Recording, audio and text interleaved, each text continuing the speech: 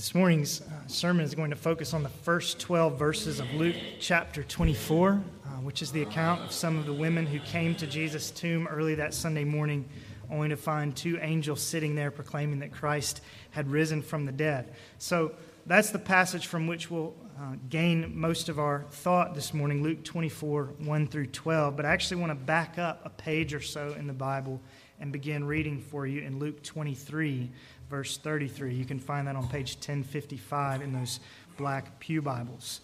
And the reason why I want to back up is because though we've come this morning primarily to bask in the sunshine of Jesus' resurrection, I want us to spend a few moments at least soaking in the darkness of his crucifixion as well and remembering what he did when he died on the cross for our sins. So allow me to begin reading there in Luke 23:33, the account of Jesus' crucifixion, and then I'll continue on first to read and then to comment on the first hints of his resurrection from chapter 24. So Luke 23:33.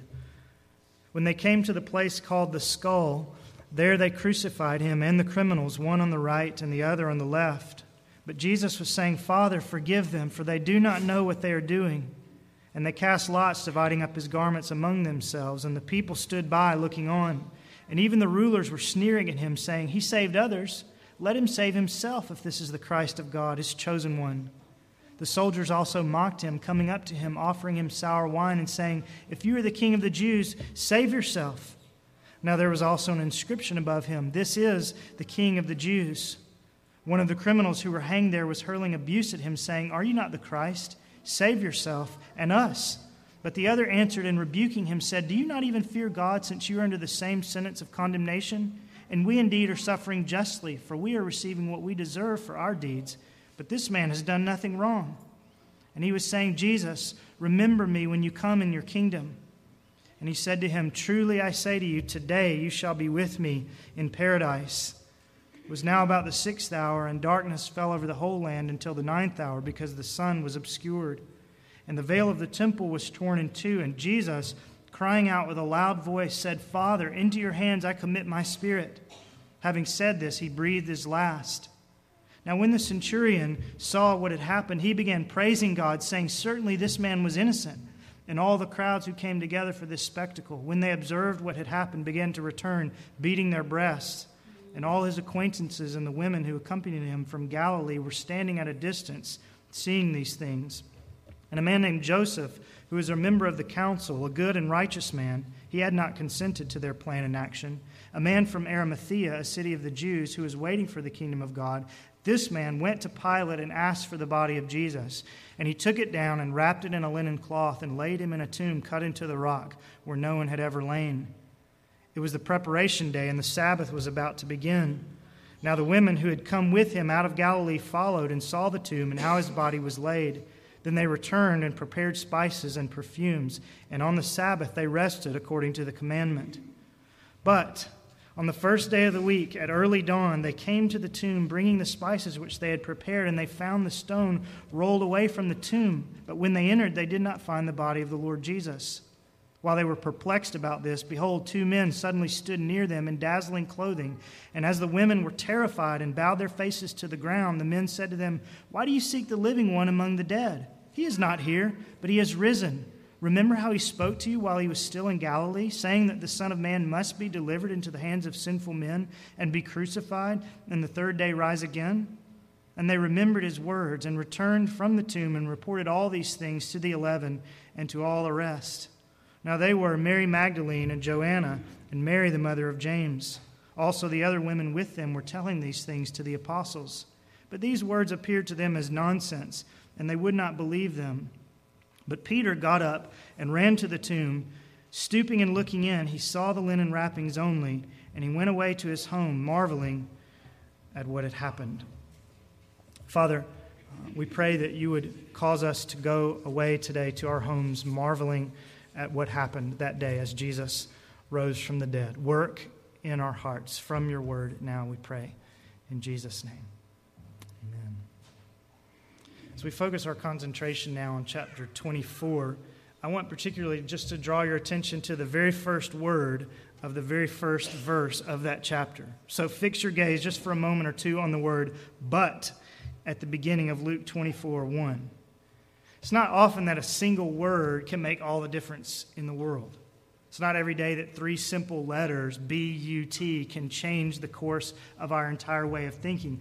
But in this case, in this context, given what we read in chapter 23, these three simple letters actually are the most marvelous letters, the most marvelous word in the English language. But in this case, we ought to sing for joy, and we do this morning at that word, but, at the beginning of verse 1.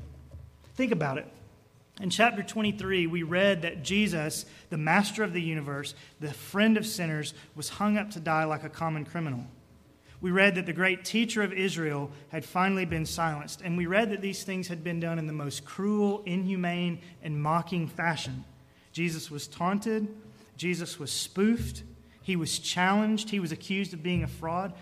And not only had the judgment of sinful men fallen hard upon Jesus back, but more significantly, we also read in verse 44 of chapter 23 that the darkness of God's judgment had fallen on Jesus as well, a judgment that we ourselves deserved for our sins, but which Jesus took willingly on our behalf, in our place.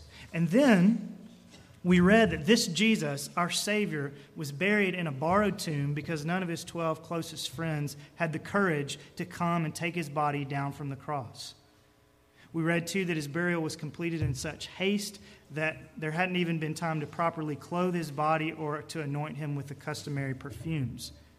In short, what we read in chapter 23 was that the most glorious, loving, praiseworthy of human lives had come to a tragic, sad, cold, lonely, humiliating end on that dark Friday evening.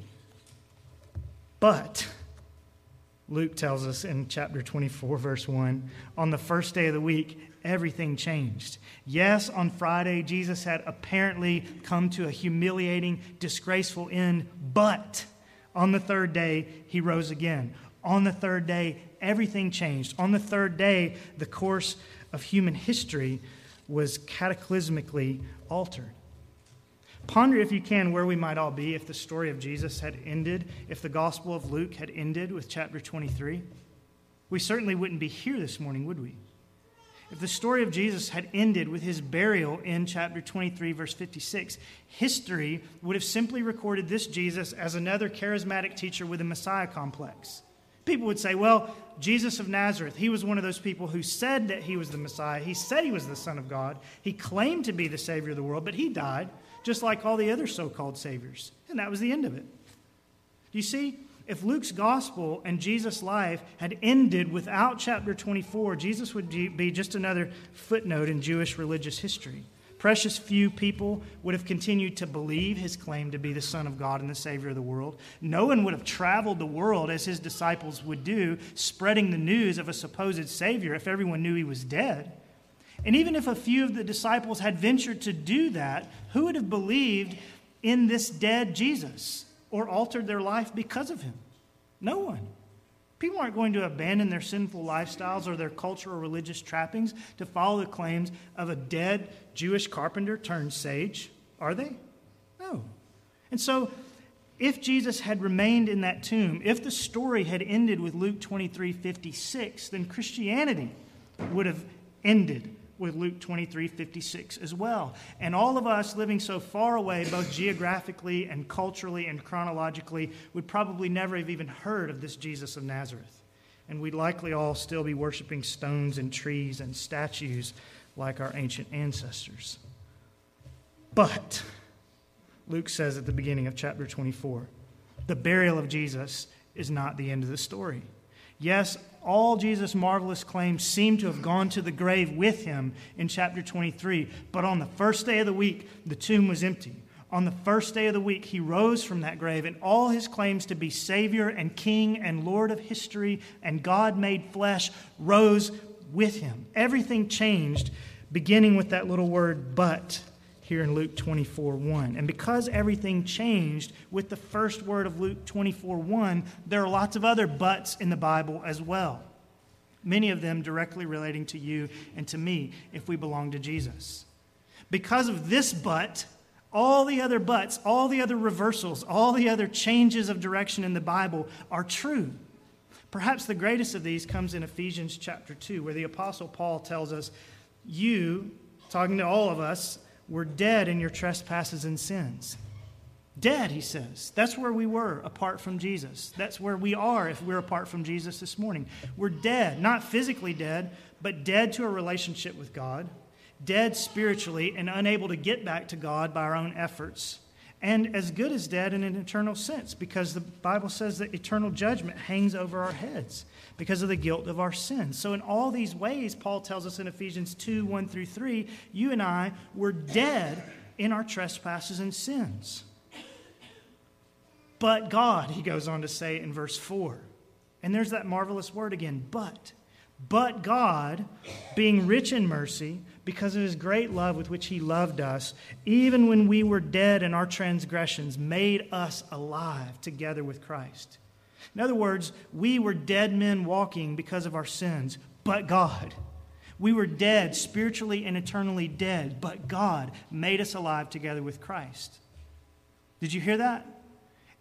It's not just that God made us alive, not just that he forgave our sins and began a new relationship with us and canceled our one-way tickets to eternity and judgment.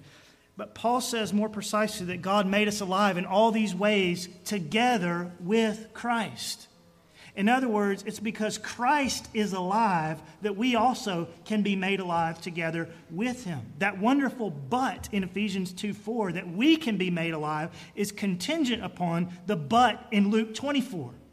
It's only possible for you to be made alive spiritually and eternally because Christ is alive. The possibility of you and I having new life exists only because Jesus received new life first. And we'll come back to these thoughts again before we finish this morning. But for now, what I'm simply trying to say is that the resurrection of Jesus is decisive and pivotal. If he's not risen, or if his resurrection is, as many religious people like to say, just a kind of poetic way of the Bible giving us hope, but not a real literal event. If Jesus is not really, literally, bodily risen from the dead, then we're all sunk. Because all the other buts in the New Testament hinge on this one most significant but here in Luke 24. This is so important. If this but in Luke 24 is poetic and not literal, then how do we know how literally to take all the other buts, all the other howevers in the New Testament? That's an important question for us to consider. So much so that Paul could later write in his first letter to the church at the ancient city of Corinth, that if Jesus is not risen from the dead, we may as well close up shop on this Christianity thing. Paul understood that all the other buts in the New Testament pivot on this one most important one in Luke 24. And you know, we desperately need all the other buts and all the other howevers in the New Testament. We need all the howevers and all the buts that we can get because our lives are so tangled up, aren't they? We all fall so short. We all need so much help. And we see it. Even if no one else sees it, you see it in yourself, the help that you need. And the Bible makes no bones about telling us that we need God's help, every one of us. The Bible pulls no punches. The Bible's constantly saying things like, you were dead in your trespasses and sins. And if there were no buts, and if there were no howevers in the Bible, if there were no possibility of reversal, and restoration and forgiveness and second chances and fresh starts, well then, as I say, we may as well close up shop and even go home right now this morning. If there are no howevers in the Bible for us, then we may as well eat, drink, and be merry because tomorrow we die. If there are no but gods in the Bible, we may as well give up on God because he has already given up on us. But if there are so many but gods in the Bible, then we need to cling to them with all of our might. And if we want to cling to the but gods with all of our might, we'd better make sure that we cling to this primary foundational but God here in Luke 24:1. If we want to cling to Ephesians 2:4, but God made us alive together with Christ, then we'd better make sure we cling to Luke 24. We'd better make sure that the resurrection of Jesus is not a hoax and not a fable, but a literal, physical, real event. And so with that kind of certainty in mind, I just want to walk you through these verses in Luke 24. and explain why I believe that Luke is giving us thorough, literal, reliable history here. Why I believe that Jesus really did literally, bodily rise from the dead. As we read, of course, several female followers of Jesus came to the tomb on the first day of the week in order to perfume Jesus' dead body according to the custom of the day. But when they got there, the tomb was obviously empty. And then in order both to drive home and to explain what they had seen, God sent two angels in verses 4 through 8 to announce to these women that they weren't seeing things, that Jesus really wasn't in that tomb, that the tomb really was empty, that he is not here, as they said, but he's risen. Now I know right off the top that by virtue of where and when we were born, most of us tend to read passages and things about angels with at least a little bit of a secular scientific tint on our glasses. In fact, you might read verses 4 through 6 and say to yourself, come on now, Luke, let's presume that the tomb really was empty. And maybe there's even a good, perhaps miraculous reason why it was, but angels? That seems a little far-fetched. After all, you might say, I've never seen an angel, and I don't know if I've ever known anybody who has. Maybe that's what some of you are thinking when you read this. So I'll grant you that seeing angels dressed in dazzling white clothing does seem strange to our 21st century mindset. It's not an everyday occurrence. For instance, if one of you came up to me after the service today and said that you had seen these same angels standing beside your bed last night, I would look at you a little bit sideways. And I would probably be a little bit worried about you. Maybe I shouldn't be, but I'm just being honest at this point. It's not the kind of occurrence, seeing angels, that most of us are privy to, is it? And so it's a strange thing, and it may throw us off, but hear this well. I take it that Luke is speaking absolute, literal truth when he tells us that these women saw two bright white angels that day at Jesus' tomb. And I'll tell you why I believe him. First, as unusual as we might think it to see two angels, let's take into account that this was quite an unusual set of events altogether, right? The angels are actually the least of our problems if we wish only to see the world through the glasses of our finite scientific understanding. Because Luke makes a far more outlandish claim through the lips of these angels, doesn't he? When he tells us that Jesus is literally, bodily risen from the dead. So it's not hard to believe in the angels if you believe the rest of the passage. But let me give you a second reason why I believe Luke is being honest to goodness true when he speaks of dazzling angels and an empty tomb and a resurrected Jesus. And that's because the way in which Luke presents these facts doesn't sound at all like a typical hoax would sound. The details that Luke presents specifically about these female eyewitnesses are far too mundane and even disappointing to raise suspicion that he's making this story up. If he was making this up, it would go on a lot better than it did for these women. And along these lines, I want to point out specifically that, like most of us, these women did not wake up that morning expecting to see two angels. When they got up at early dawn that Sunday to go to the tomb, this is the last thing that they expected.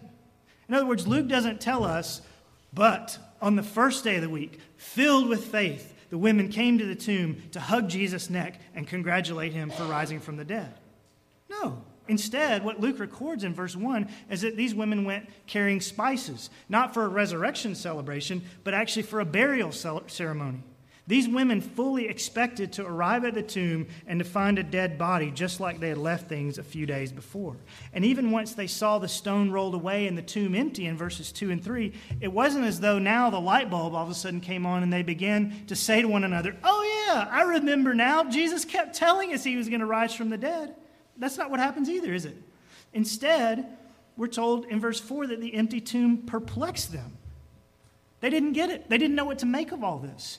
And when the angels appeared, these ladies were just as thrown for a loop in verse 5 as you and I would be if these two men came and stood on either side of this pulpit right now. And so what I'm trying to say is that these women, faithful as they were to come and prepare Jesus' body for its final rest, were not bright, bold examples of faith in the supernatural. They'd forgotten all about the resurrection promises. Indeed, at first, they scarcely believed what their eyes were seeing. So they weren't heroines of undoubting faith in any sense of the word.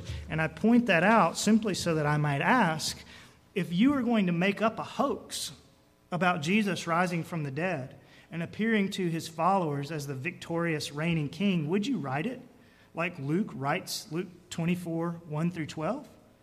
Would you present Jesus' followers as being so thick-headed and his promises as being so thoroughly ignored?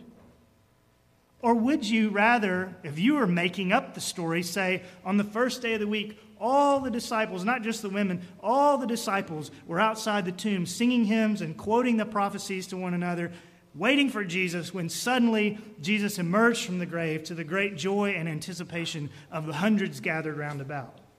That would make a much better story, wouldn't it? And if you were writing the story just to write a good story, you might write it that way. So do you see? If you were fabricating the resurrection story, you would write it quite differently than Luke wrote it. And as an important aside, if you were fabricating the resurrection story in ancient Jewish culture, a very male-dominated culture, you certainly would not make your key eyewitnesses a bunch of poor women from Galilee. Your star witnesses to the resurrection would most definitely be men, and probably prominent men to boot. And they'd certainly not be people from religious backwoods Galilee.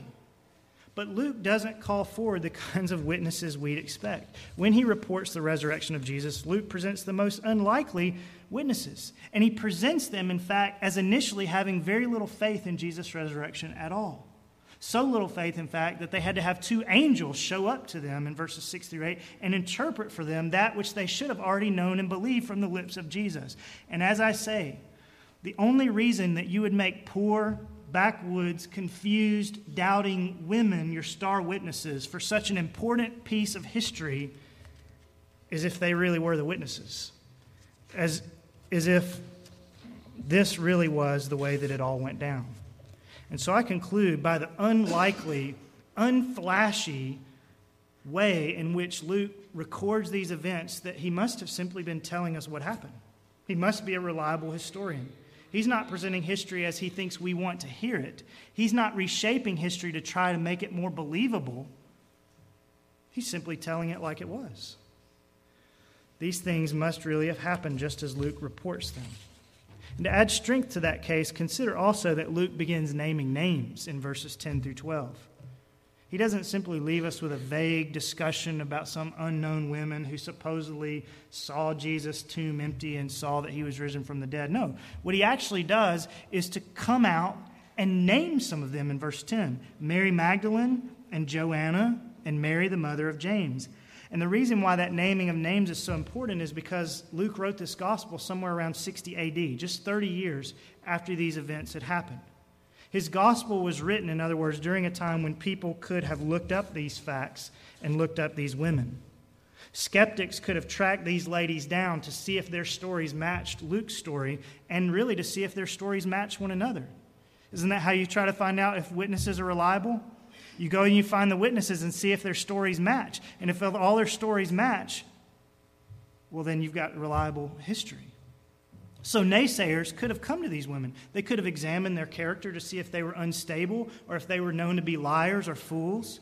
Anyone could have followed Luke's breadcrumbs to see if what he recorded here in his gospel would sync up with other verifiable facts. And Luke not only seems undaunted by the prospect of people trying to sync up his facts, but he actually appears to be giving his detractors a head start. What he seems to be doing in verse 10 is saying to his initial first century readers, if anyone would like to ask further questions or check my facts, let me just give you a list of the eyewitnesses. Let me name some names.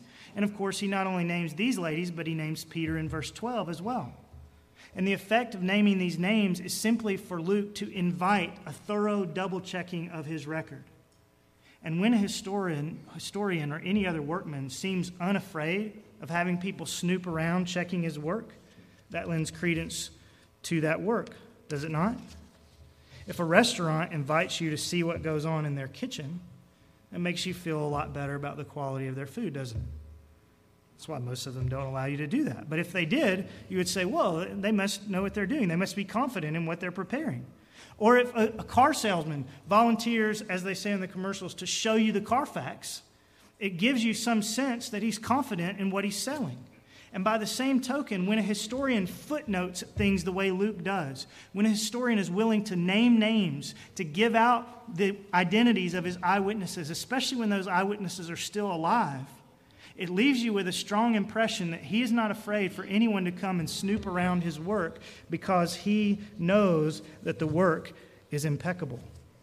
Huckster historians are always very wary of naming names and giving dates and marking specific places. They have unknown sources or anonymous sources and so on. And the reason for that is because if they start naming names and naming places, people can more easily check their records and find out that they're fabricated. So hucksters, smart hucksters anyway, always speak in vague generalities.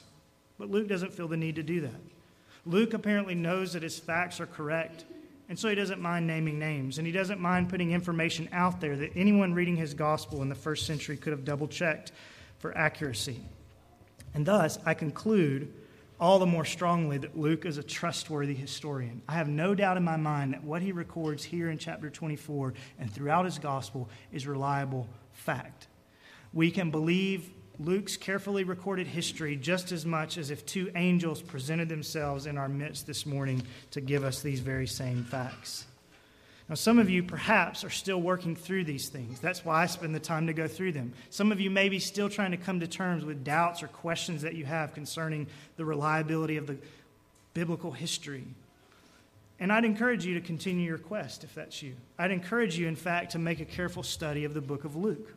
Just to read it through slowly and ask yourself if this Luke writes like someone who is a purveyor of religious hoaxes, or if he gives details, naming names and pinpointing places and so on, that sound like the way a real historian would present his information if he were unafraid of having someone check his work.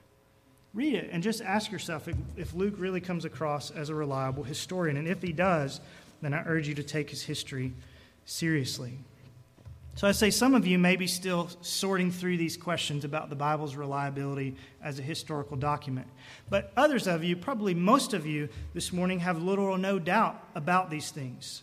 In other words, many of you this morning are feeling like I'm simply preaching to the choir. You don't need convincing that Jesus really did bodily rise from the dead. You believe that. You are certain about that. But let me point something out to you. When the early followers of Jesus determined that Jesus really was who he said he was, when they realized that he was not simply a great teacher who lived and died, but that he was risen and was the king of the universe, that fact changed everything for them. You see them here in chapter 23 and in chapter 24, timid and shying away from courage and really afraid and quiet.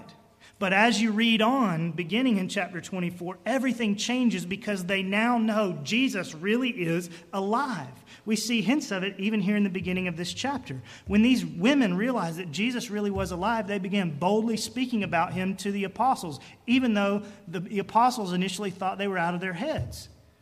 And when Peter saw the empty tomb, he went away marveling at it. And as you read on, again, after their initial shock turned into a settled certainty about the resurrection, these men and women were even eventually willing to die for their faith. Why?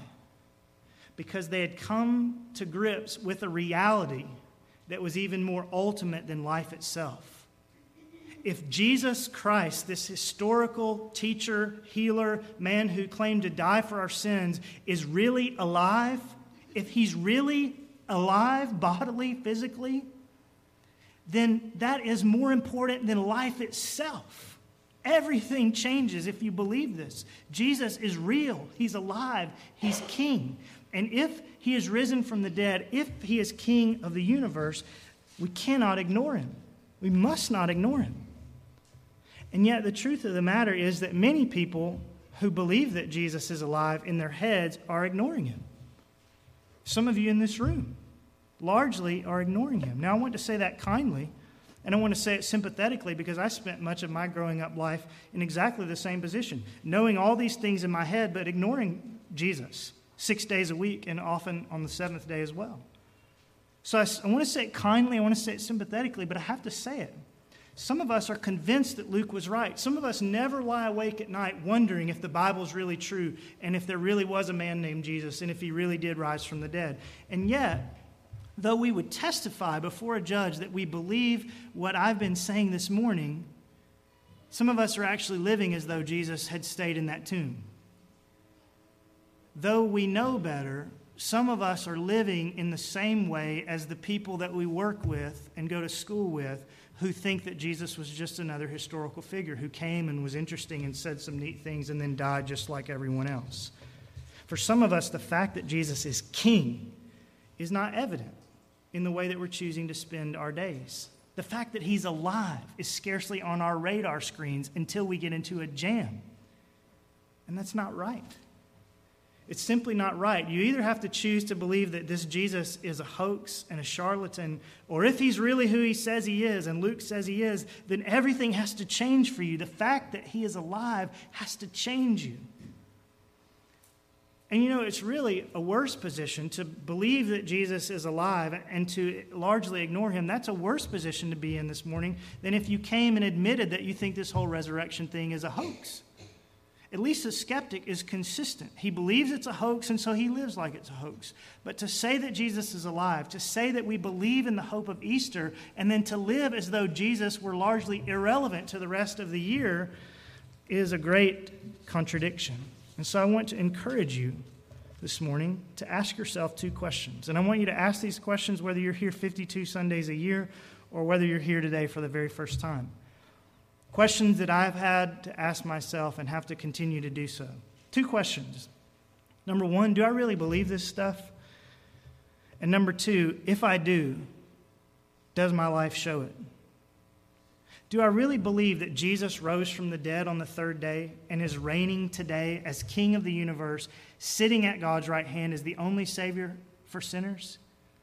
Is that what I would say if I were asked by a coworker tomorrow at the office? Yeah, I believe Jesus is really alive. And if so, would that same coworker be able to discern that you believe Jesus is really alive and King of the universe without having to ask you? Simply by the way that you choose to live your life. Is it obvious, in other words, that Jesus Christ is King in you?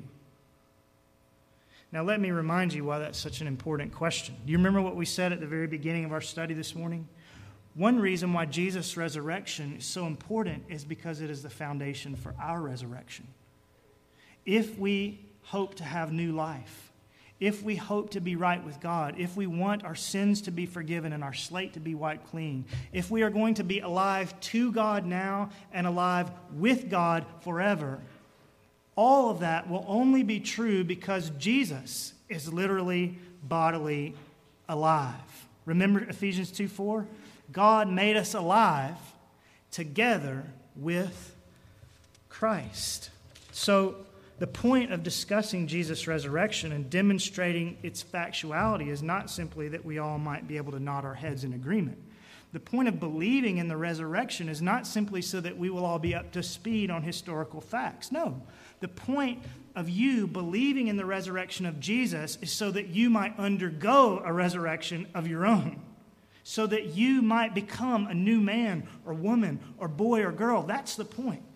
The point of believing in the resurrection of Jesus is so that you might be made alive together with him, as Paul says. And so simply to believe in your head that Jesus is real and alive and King of the universe is not enough. The devil believes that.